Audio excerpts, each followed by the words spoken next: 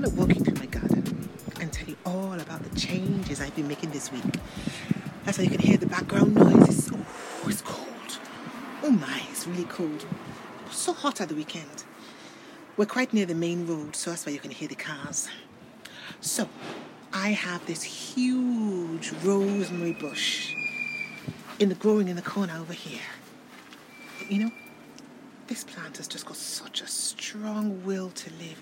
Doesn't matter how badly you treat it. You just kiss its teeth at you and act as if you're not even on its radar. I love it. And did you know that actually rosemary is a bug repellent? So I've taken some cuttings. I just ripped them off really, because it can take it. It doesn't need to be treated gently. And I'm going to use this to protect my what I hope is going to be my burgeoning fruit and vegetable garden. I didn't really want to uproot my flowers, so what I've done is I've put these seeds, planted them into pots for now. I've got some beautiful peonies which are just emerging now after the cold of winter.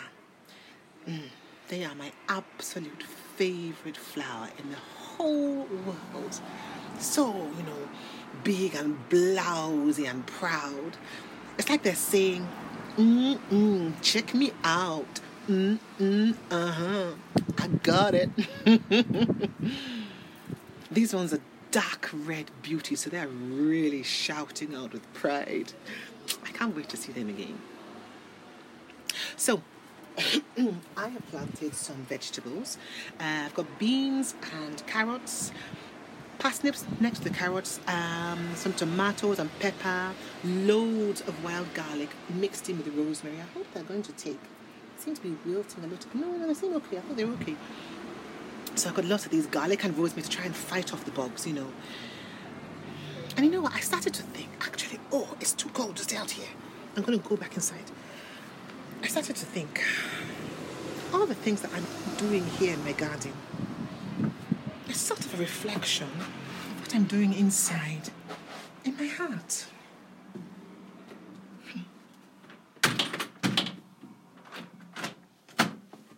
I was thinking about what Lisa said the other day. These things shall pass, this trauma that we're all going through. It won't last. And so I'm asking myself, how do I want to be when I come out of the other side? Oh, that's better. Nice and sunny in this room. I finally managed to talk to my daughter, Elizabeth. I knew something was up. She's been avoiding me. Well, throughout all the 3 weeks, it's more than 3 weeks now of this lockdown. Every time I would call, she would manage not to be there. This is a woman who is locked down in her home. How can she not be there when I call?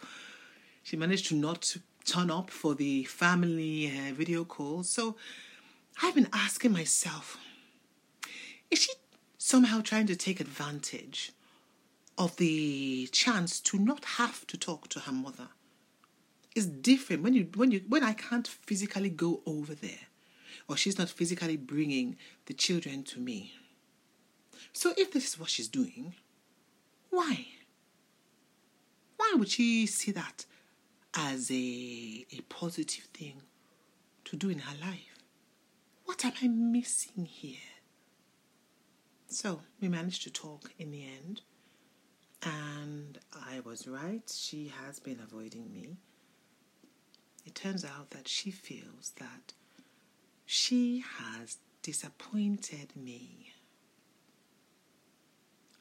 my own child. I built this beautiful living soul with my own body, and she feels that I am ashamed of her.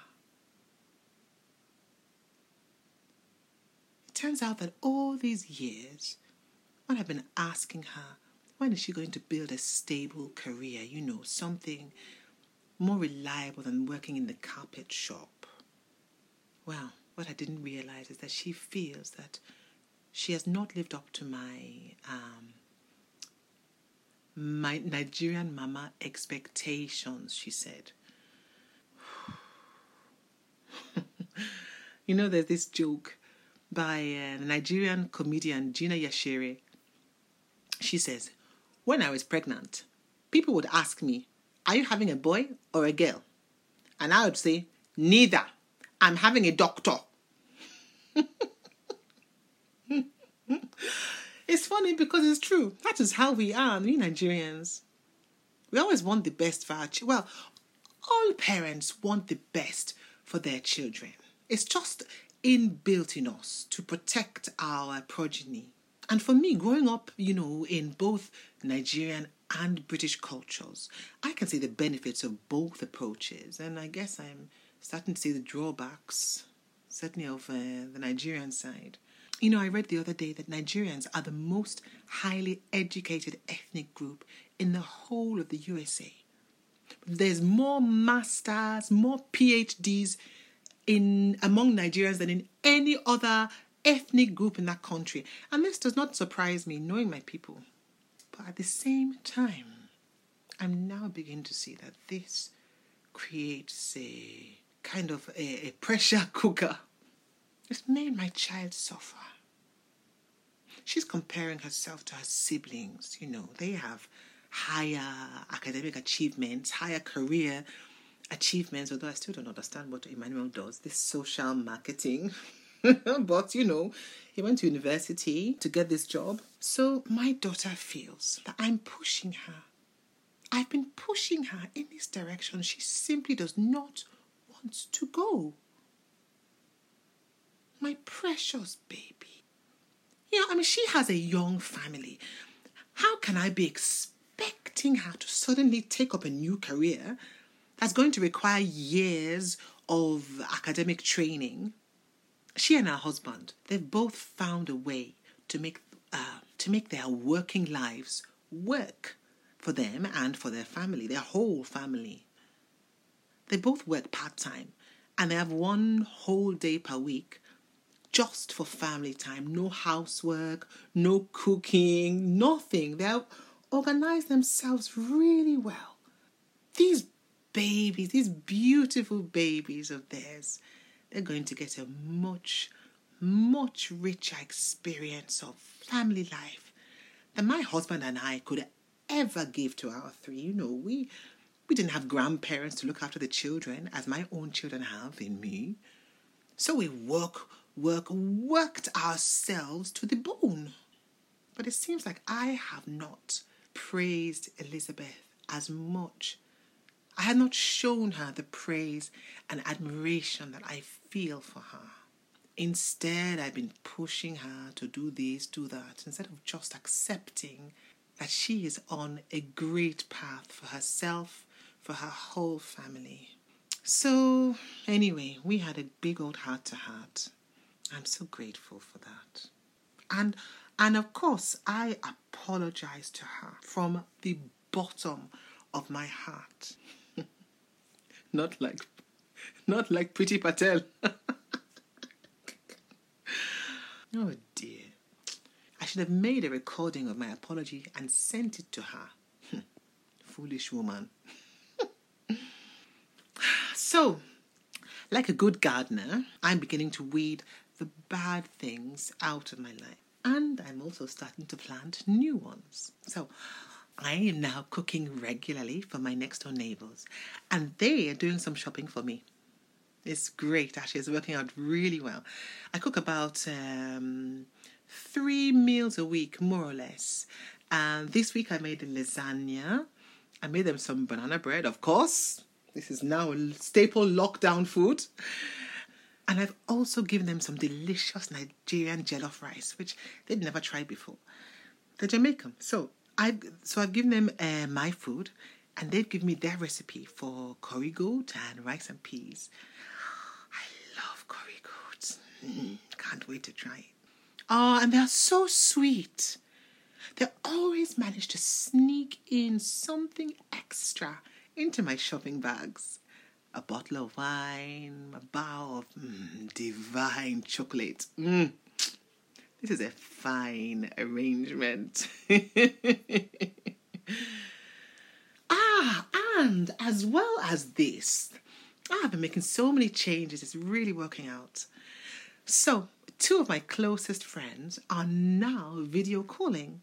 So we're back in touch face to face. One of them is a friend who I trained with, who now lives in Manchester. So how often do we get to see each other face to face? Maybe once a year, if we are lucky. More like every, 3 to 5 years.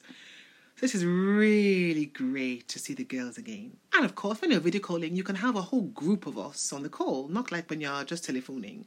One of them even suggested that next time we do a video call, we should watch a play or a film or something at the same time. So we can talk, we can drink wine, we can watch at the same time. I feel like a teenager doing things like this. But it's great. I'm opening up to new things. So, I think we should give it a go. And another thing that I have been thinking, maybe I should give it a go. Well, it's been 9 years now since my husband George passed away. Well, I'm certainly not young, but I'm not old either. So, let's see. You've been listening to the Co-Fight 19 podcast. Comfort was played by Pedro Knowles.